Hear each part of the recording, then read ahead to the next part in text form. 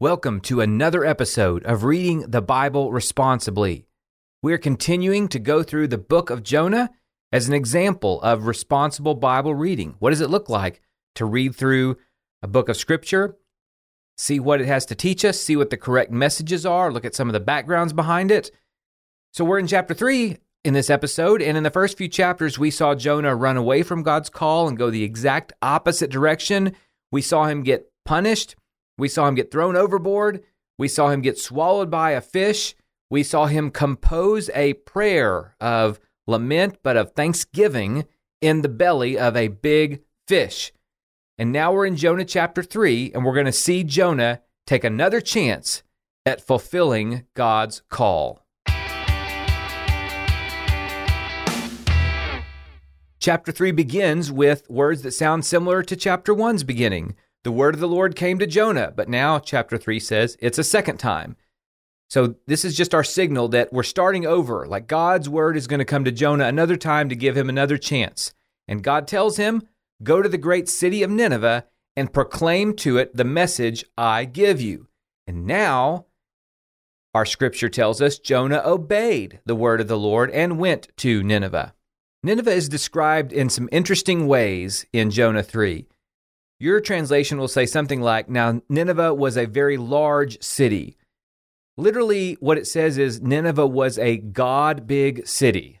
Sort of this exaggerated, almost over-the-top term about Nineveh. And it is a large city at the time, but the text says it takes 3 days to go through it, which that's an interesting claim to make, given what we know about the geography of Nineveh. I think it's just being told us like it's just this huge, massive, mammoth city because we're caricaturing Nineveh as like the worst city possible.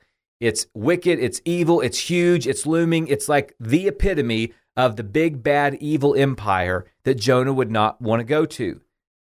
But he goes there, and a day into his journey, he preaches this message. 40 more days, and Nineveh will be overthrown. That's an interesting message. There's no, if you don't do this, 40 more days and you'll be overthrown. There's no chance of repentance. There's no hope in Jonah's message, but the people in Nineveh read that into it. They still think that maybe they can respond. So this very short sermon, I mean, think about all Jeremiah, for instance, preached and the terrible response he got. So Jonah's sermon is 8 words in English. Now it's going to be different in the original language. It'll be different in what translation you read, but really short. And then this over-the-top response. Look, verse 5, the Ninevites believed God. So Jonah preaches this super simple message with no hope even, no repent or, just 40 more days and you'll be overthrown. The Ninevites believed God. They proclaimed a fast. Everyone puts on sackcloth. It's just cartoonish almost how simple this is. Jonah doesn't want to go. He goes. He preaches a simple message. They repent immediately. And then we see that his warning goes even up to the king. And the king gets up, takes off his robes, covers himself with sackcloth, and sits down. That's a pretty common sequence. You see it in Job. You see it in Ezra. You see it in other places where you tear your clothes, you put on sackcloth, you sit down. And the king then issues this proclamation to all of Nineveh. First of all, he says, don't let people or animals taste anything. Don't let them eat or drink. So it's not just the people, but the animals are going to fast. Here's another over-the-top thing. But instead, the people and animals are going to wear sackcloth. So the cattle are going to repent, for goodness sake. Let everyone call urgently on God. Now, this is just the generic word for God. It's not Yahweh, Israel's God. But let everyone call on God. Let them give up their evil ways and their violence. And then the king says, who knows? God may yet relent and with compassion turn from his fierce anger so that we will not perish. That's an interesting way to phrase it, isn't it? Who knows? God may yet relent. But we see that in other passages. In Amos 5, Amos says, hate evil, love good, and maintain justice. Perhaps the Lord God will have mercy. Or in Zephaniah chapter 2, seek righteousness and humility. Perhaps you will be sheltered from God's anger. The other interesting thing here is this phrasing, God may yet relent. Now, the word there is, in other cases, translated repent. Now, I understand why the translators don't want to say God may repent. And in fact, verse 10, it does say God, again, your translation will say relented, it's repented. I get that it's theologically problematic to translate that repent.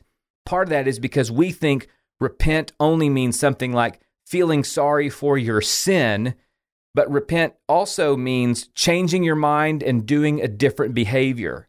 And there's not necessarily this moral or ethical component to it. And in that case, we could say God relents or repents because he changes his mind and does something different.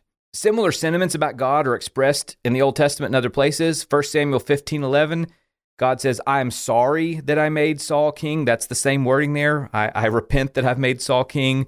Jeremiah 26:13, I will repent of the evil or the disaster that I'm going to bring upon them. So it's not unique here, but it is interesting to think about God relenting or repenting. And again, I understand why that's difficult for us to talk about.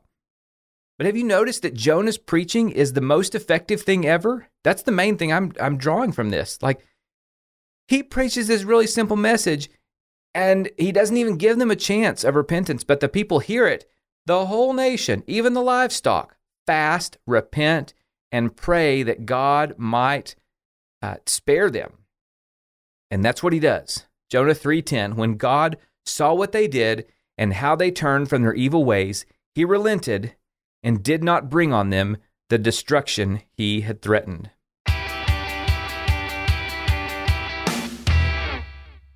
So our takeaway from Jonah 3 is that the biggest, baddest city around has the quickest and most contrite response. Like I said, it's almost cartoonish in how this is portrayed. It's over the top. But wouldn't it be great if Jonah's story ended here? We could celebrate unprecedented success for Jonah. But the story isn't over. Jonah, the preacher, isn't pleased that people have responded to his message. We'll talk about that dynamic in our next episode.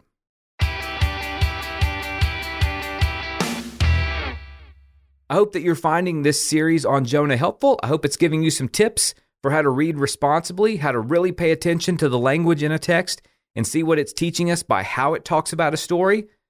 I know we've got some new listeners recently, and I'm really glad you're here. Thank you so much for being here. I'm hopeful that these episodes are helpful to you and that you're able to find ways to share it with friends with whom you also might think they would be helpful.